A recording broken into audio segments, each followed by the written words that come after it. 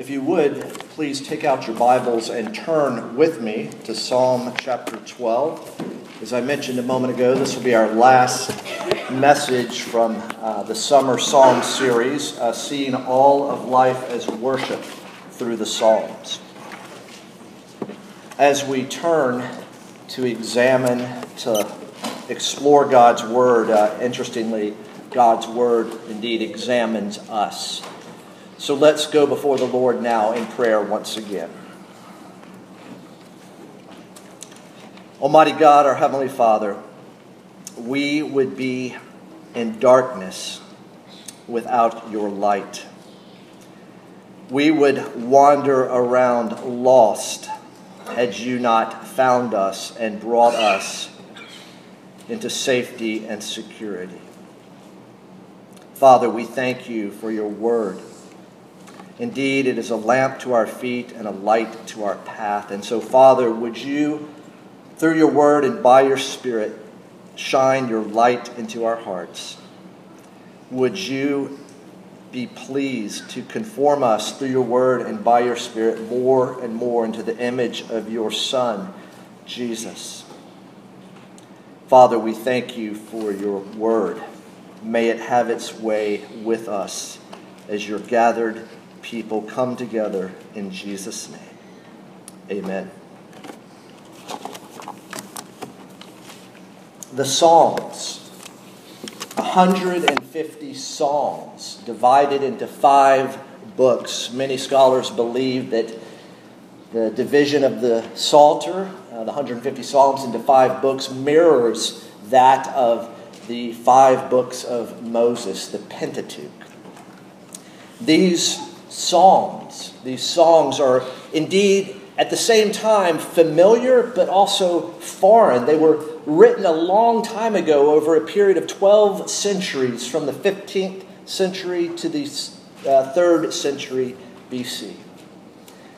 And whether it's Psalm 1 or Psalm 150, they are offered as prayers to God by Israel. Indeed, even to this day, the Psalms are seen as the hymn book, the prayer book for the church. And we do well to spend time in this hymn book, in this prayer book. As we go through even this summer from Psalm, I believe, 5 to 12, we've seen that they're diverse, yet they are unified as they're centered upon the one true and living God, and as they capture this divine human encounter. As you know, children especially, you look at the Psalms and they don't look like a story. They don't look like a narrative account because they're written as poetry. They cause us in reading them to slow down. It's hard to speed through the Psalms. And in slowing down and thinking about and meditating upon the Psalms, they inform our intellect. They provide knowledge. They arouse our emotions. They direct our wills and they stimulate our imaginations. And when we read the Psalms by faith, we come away not just informed, but transformed as well. Now, the Psalms are central to the worship of the church. And the church, I believe, doesn't need exclusive psalmody, but we need inclusive psalmody. We need to include the Psalms in our worship because, as we've been seeing, true worship is biblically grounded and guided. It is focused on God. It is centered upon Christ, and it is enabled by the Holy Spirit. And here on the Lord's Day, the first day of the week, as we look to God's Word, we have to ask ourselves, is our tank on empty? Many of you have had a difficult week. The light may be on your dashboard right now that says, please find a gas station. And here together, through God's Word, in the company of God's people, we refuel. Are you lost today? The Psalms call us to return. Are you scattered? Do you feel pulled in 1,000 directions? The Psalms here call us to refocus. Because as the Psalms help us to worship Worship changes us from who we once were to what we are becoming, and one day we will fully be. Corporate worship on the Lord's Day reorients us and realigns us. Now, what do I mean by using those expressions? Worship as reorientation in the case of false gods. Worship of the true and living God causes us to move, as God works, from unbelief to belief. But worship not only reorients us, it realigns us in terms of we are capable, easily capable, of the false worship of the true God. And so worship is not just that which calls the unbeliever to faith. Worship continues to call the believer to growing maturity in that faith. The Psalms before us are a precious treasure for the church. Why do we turn to the Psalms? You know, I've told you, children, that if you open the Bible to the middle, generally you're going to hit the Psalms. It's a big, long book, 150 chapters. It's got the shortest chapter in the Bible, and it's got the longest chapter in the Bible. And why do we turn to the Psalms? Is it just because they're easy to turn to? You just open it up in the middle? No, I believe we turn to the Psalms because the believer recognizes that while the whole world around us is full of injustice and suffering, God is our refuge and our strength. The Psalms help us to express what we may be thinking, what we may be feeling. The Psalms, for all of God's people, for all time, calls the believer to be real before God, before that expression even became popular. The Psalms call us to be real before God. It's such a joy to be with all of you week after week and during the week. As I was with the men yesterday morning, praying and eating a great breakfast, it was great to be in the company of one another as we, as it were real with one another. The masks were left at the door. In fact, if you wear a mask, you have to leave it at the door to the fellowship hall. To be real before the Lord. And God's word helps us. It helps us give language to how we're feeling. In his commentary on the Psalms, in his introduction, John Calvin, the great French reformer, wrote this: "I have been accustomed to call this book, I think not inappropriately, an anatomy of all the parts of the soul. For there is not an emotion of which any one can be conscious that is not here represented as in a mirror. Or rather, the Holy Spirit has here drawn to the life all the griefs, sorrows, fears, doubts, hopes, cares, perplexities. In short, all the distracting emotions with which the minds of men are wont to be agitated."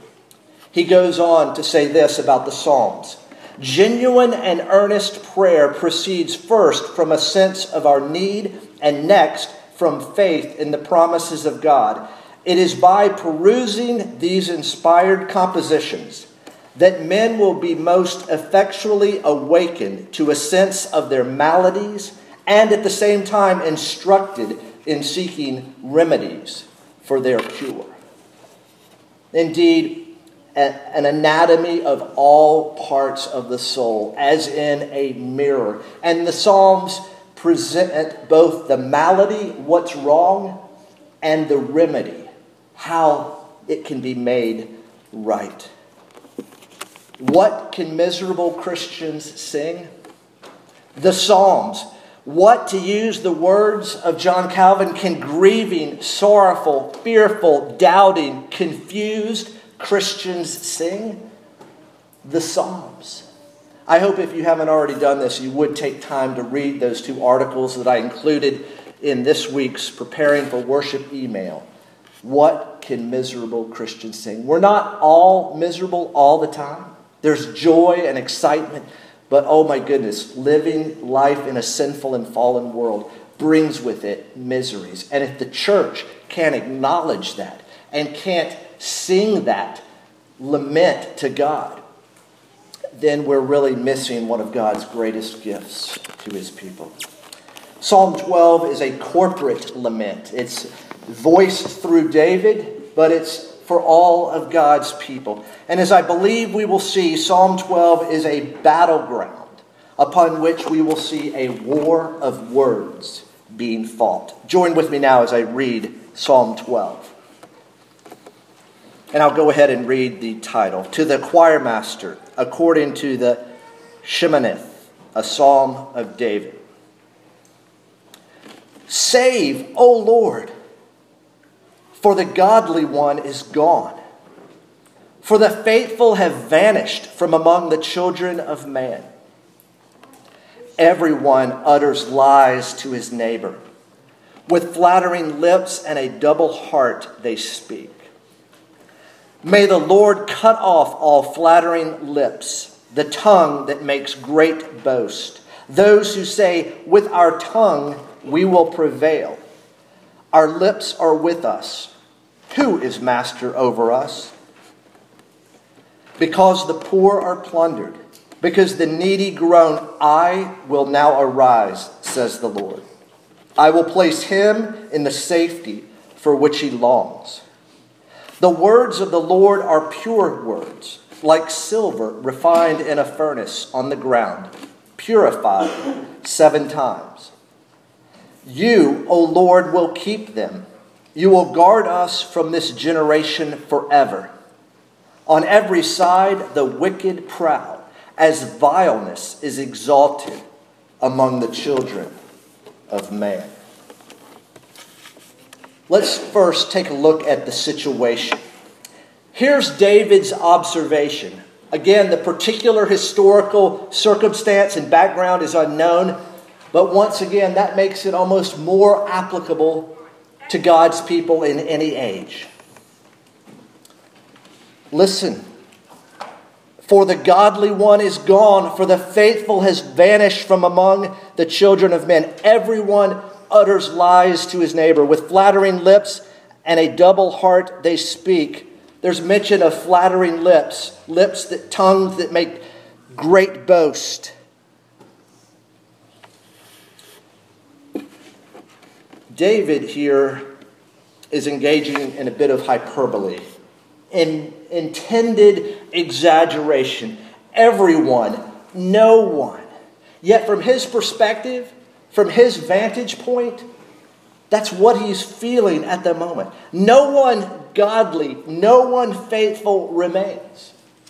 And we heard that's what Elijah said as well. Elijah, after seeing the miraculous deliverance of the Lord in defeating the prophets of Baal, a word from a woman, the queen Jezebel, sent Elijah running for his life.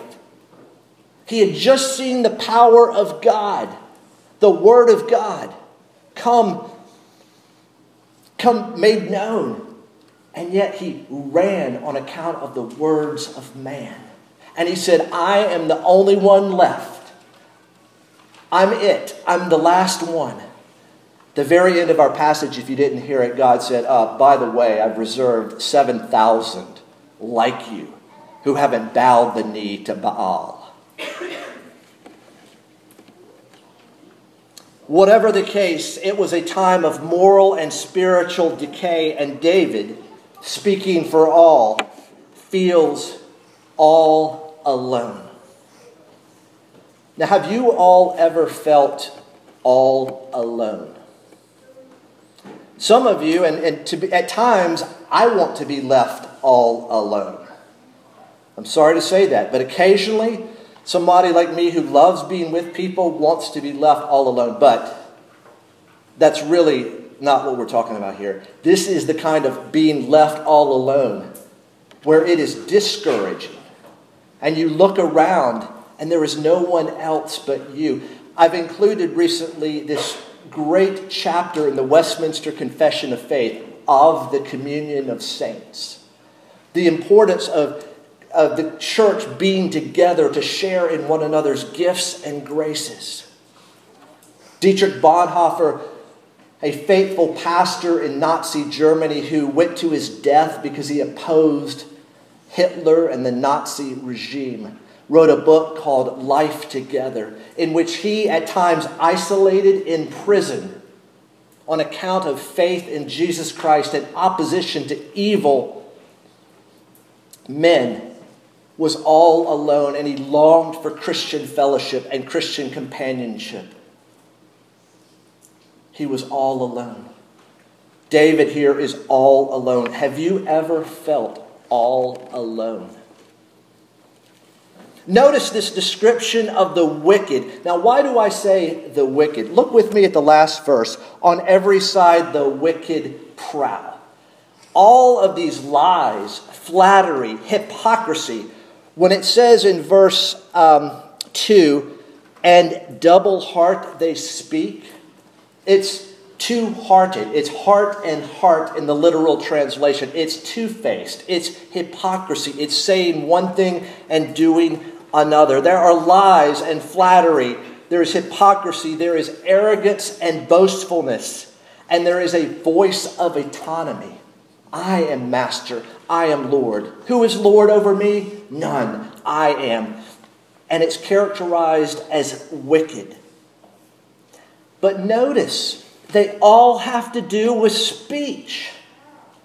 There is not a single sword being thrust, literally.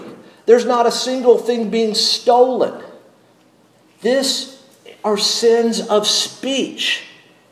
And even the wicked recognize this. Look at this, verse 4. Those who say, with our tongue we will prevail. This is a description of the wicked, and it's through speech. And sinful speech comes from corrupt hearts. Jesus in Luke 6 says, out of the abundance of the heart, the mouth speaks. So this is more than just speech. This goes down to the heart. When Paul the apostle is trying to talk about the universal sinfulness of man, total depravity, in particular the Jews, his own people, God's own people, in Romans 3, he begins this in verse 11. None is righteous, no, not one. No one understands. No one seeks for God. All have turned aside. Together they have become worthless. No one does good, not even one.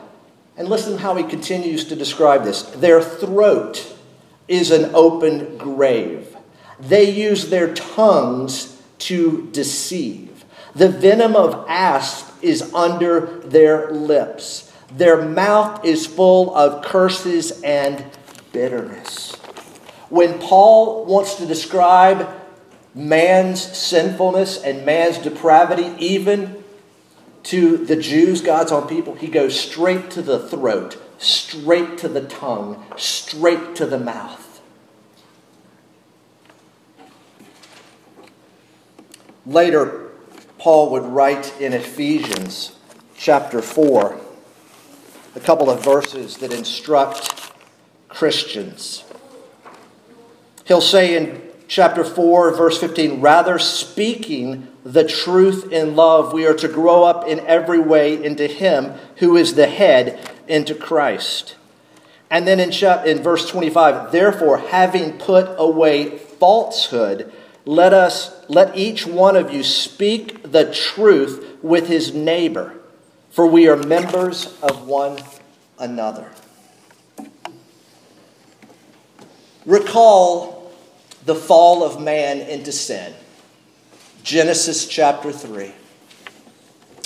How did it happen? Well, if you're a parent and you ever get the question, how did evil come into the world?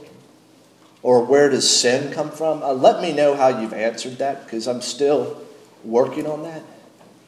There's a bit of mystery to it, isn't it? But what is not mysterious is the method the enemy of God used, right? What did he use? Deceptive speech. He told a lie. And what did our first parents do? They believed it. They believed a lie. Jesus, in addressing the people in John chapter 8, would speak of the devil as being a liar and the father of lies. Look at how this psalm ends. On every side the wicked prowl, as vileness is exalted among the children of man. Again, speech. This wickedness and this vileness is speech. Notice that the prevailing conditions don't change. At the beginning, there's vileness and wickedness, and at the end of this psalm is vileness and wickedness. It ends on a somber note, I believe, to help keep God's people reminded of their constant dependence upon the Lord. The circumstances may not change, but God is always pleased to change the person at the center of those circumstances, us. Now, when was this psalm written? Was it written sometime sometime before Christ, or was it written last week? I mean, really? I mean, fake news, lies.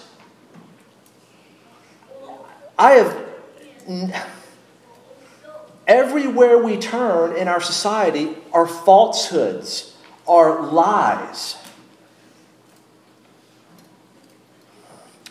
I believe Psalm 12 is a commentary on verse 3 of chapter 11 where we were last week. Look at verse 3. If the foundations are destroyed, what can the righteous do? Here the foundation of truth is being destroyed. You cannot have a friendship, you cannot have a marriage, you cannot have a church, you cannot have a society that doesn't value truth, that doesn't work hard to maintain truth. You know, they don't call it a covenant of marriage for nothing.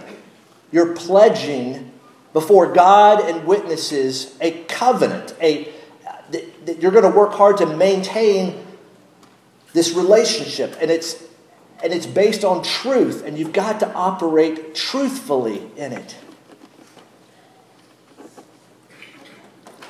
I believe Psalm 12 is going to provide the answer. What can the righteous do? Because you see, there is another aspect of the situation that you may not have noticed. And what's that? God is on his throne, sovereignly ruling over all of the affairs of men. Look back at Psalm 11, verse 4. The Lord is in his holy temple. The Lord's throne is in heaven. His eyes see, his eyelids test the children of man. Last week we sang, God is our refuge. And I believe, Adam, that's what you were playing again. Thank you. It's a great hymn. Because the Lord is reigning sovereignly. We see what is taking place all around us, but by faith, believers see God still on the throne, still see God as their refuge and their strength, a very present help in time of trouble. So this is the situation. And what does David do in view of this situation? In observing the world around him, what does he do? He makes a request of God. And as I believe we will see, he actually makes two requests. David reacts to the situation how? How does David respond? He prays. Now, how would you respond to what you see around you? Would you go after the person telling lies? Anybody like getting lied to? It's not fun, is it? What's going to be your response? Are you going to go after that person? David prays. And why does David pray? Because he understands that sin, while it may bother him, while it may make him uncomfortable, sin is chiefly against God. And because that's the case, he appeals to God, for him to act. God, he says, vindicate your honor through both salvation and judgment. So here is the first request. Are you ready? Save. Save. Many of your translations may say help. It's a good translation. Save. Help. O Lord. This, my friends, is a short, sharp prayer. Remember in the Sermon on the Mount, Jesus says that God's not really impressed with long-winded, drawing attention to yourself prayers. This short prayer, save, O Lord, is enough to get God's attention. Many of you remember Nehemiah. Nehemiah, when he saw the condition of Jerusalem, what did he do? He wept and he prayed. But then when he was called, for days, and then when he was called into the king's presence, what did he do? It's interesting. In one verse, the king says, "What do you want me to do?" And then it says, "And I prayed to heaven." And then the next verse, he gives an answer. Nehemiah knew what it was like to plan protracted prayer. He also knew that it was okay and absolutely needed to do an on-the-spot prayer. Here is an on-the-spot, as it were, prayer. Save. It's a small prayer. I was reminded about this, that small ships can get into small harbors. Big ships are limited to just big harbors. Small ships can get into small harbors and big harbors as well. Here's a small ship. Save, O Lord. But he also has this request at the beginning of verse 3. May the Lord cut off all flattering lips, the tongue that makes great boast. Well, who's the them? Who's the them? It could be faithless Israelites around him, or it could be pagan Gentiles. In Leviticus chapter 20, verse 3, we read, I myself, the Lord is speaking, will set my face against that man and will cut him off from among his people. So we don't know whether it's faithless Israelites or pagan Gentiles, but the Lord is petitioned by David to cut them off. David responds to the situation by making a request to God in prayer. Now let me ask you all this. Do you have that kind of relationship with God? Does God recognize your voice, in other words? Can you say, save, O Lord? Help, O Lord, and the phone be answered? Does God recognize your voice? Have you spent time with him in prayer? Is your relationship with him through Jesus growing so that when the conditions are such, you say, help, Lord, save, Lord, and he hears and he answers. In the midst of lies and flattery, David runs to God, and you will see in a moment he draws strength from God's word. He runs to God and he rests in God's word. David makes a request of God. And how does God respond to this request? Let's find out. In verse 5, we see God promises to take action. God hears and responds. God answers prayer. Because of the lies, flattery, hypocrisy, arrogant boasting, and an autonomous spirit, because of that, the poor are plundered and the needy groan. Okay, sticks and stones may break my bones, but words will never hurt me. Absolutely untrue. Words hurt. Words maim. Words kill. And because of all of this, the poor are plundered, the needy groan. And God says he will do two things. I will arise and I will place him in the safety for which he longs. Now, God is not the only one who responds. David also responds in declaring that he will trust in God's word. Look at verse 7. You, O Lord, will keep them. You will keep them. You will guard us from this corrupt, sinful, wicked generation forever. Now, God, when we read this, Oh, you, O Lord, will keep them. Who's the them? Well, some commentators say, that's the people. But as I studied this passage, I'm not seeing that. What I am seeing is God will keep his promise to arise. God will keep his promise to place his suffering people in the safety for which they long. God, in other words, will be faithful. He will keep his promises. Because next, God will guard us. That is, God will protect his people from this wicked and vile generation. When God says, I will arise and I will place him in safety, David says, I will trust. Years ago, we did a great study from John, the Gospel of John, the I Am, Jesus in his own words. And I think another great study would be this, I will. Go through Scripture and see what God says he will do. I will. I will. I will arise. I will place him in the safety for which he longs. Hey kids, when you make a promise, what are you supposed to do?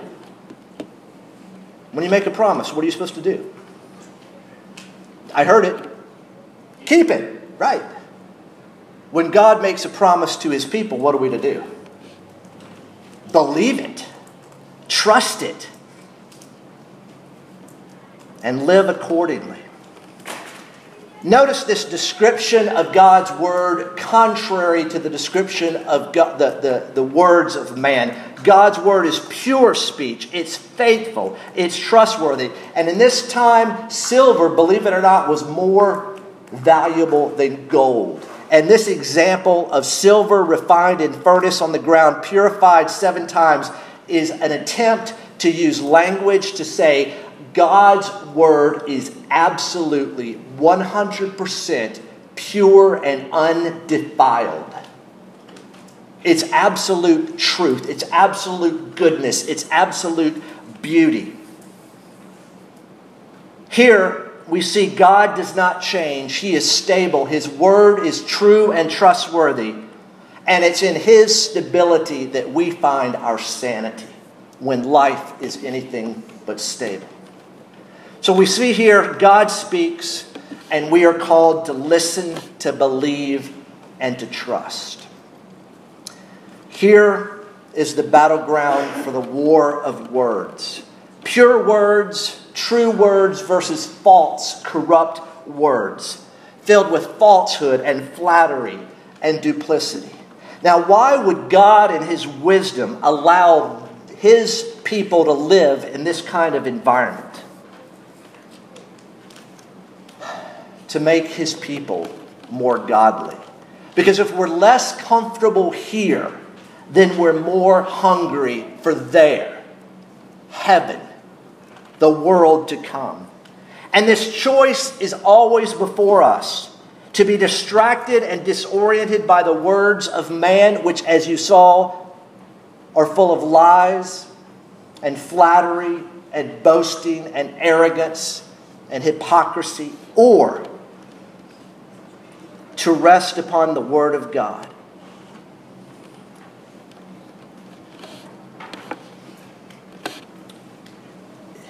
I want us to think for a moment. We are surrounded by lies. And some of the lies that the church is tempted or hears is God is like this or God is not like that. And they cannot be supported by God's word.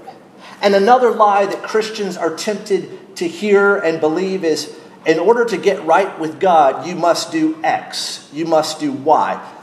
All around us are potential words that take us away from God's word, even when cloaked with religious language.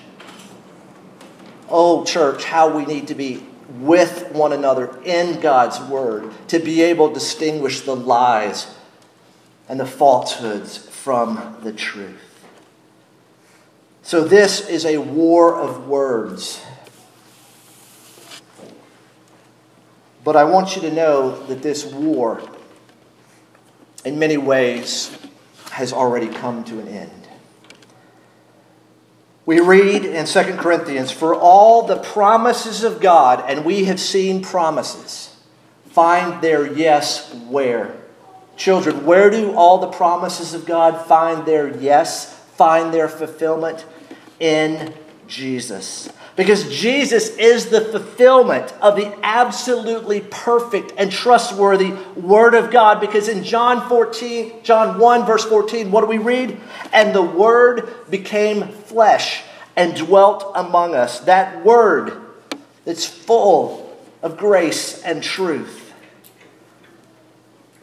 Remember, the Word speaks. At the Transfiguration, the voice from heaven says, "This is my beloved Son, listen to him." And Jesus, the Word in the flesh, speaks. He speaks. And unlike man, sinful man, we read in 1 Peter that Jesus committed no sin. And then how does Peter go on to describe it? "Neither was deceit found in his mouth." Jesus spoke truth because Jesus was and is the way, the truth, and the life. Now, to finish up, I want us to look at this first word again. Save. Help. Save. For those of you that like language, this is none other than the Hebrew word that becomes Joshua. And for you language fans, this is none other than the word that becomes Jesus.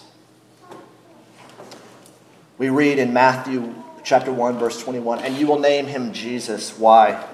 "For he will save his people from their sins." So here's a question. Has Jesus saved you from your sin?